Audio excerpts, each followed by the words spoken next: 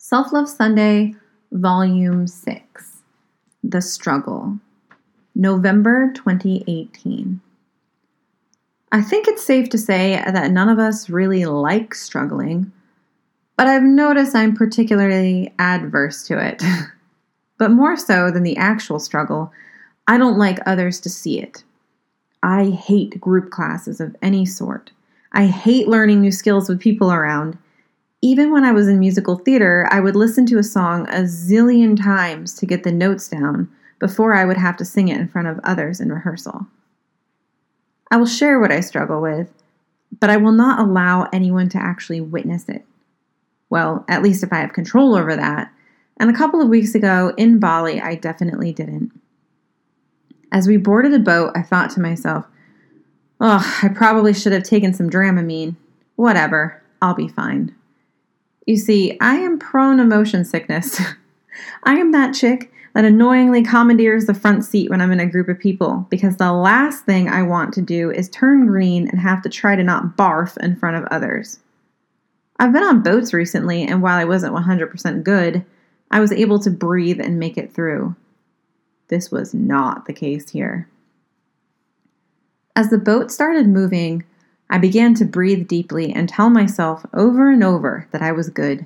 But with zero air blowing through and no view of the horizon, I quickly began to feel horrible. Shit. I continued to breathe deep, but my hands started to lose feeling and cramp up. As calm as I was trying to keep myself, my body had other plans and was beginning to panic. In front of people.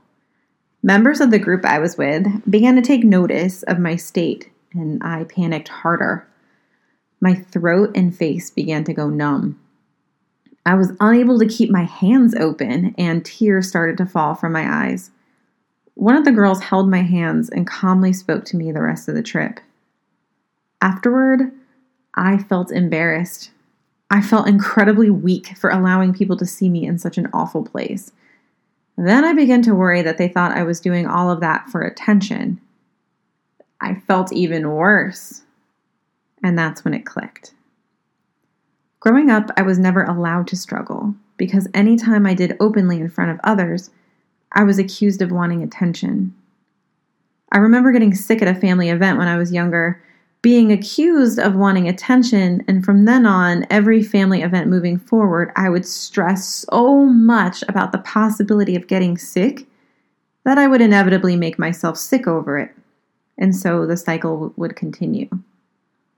I took that fear with me far, far into adulthood, so much so that when I am truly sick or openly struggling, I feel embarrassed, weak, and ashamed. This entire year has been a struggle for me, and I have apologized over and over to my husband and others who have been a witness. But I'm now realizing I don't need to apologize for not being perfect.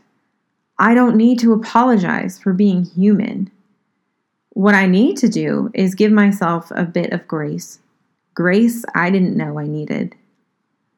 I think as you peel back the layers on your self-love, self-worth, behaviors, habits, and tics, you come to discover things about yourself you didn't realize was holding you back. Once you make the discovery, though, you can't unsee it, and the only person who can help you break free from those things is you. So, will you? Big hugs and self-love sprinkles, your friend, Crystal.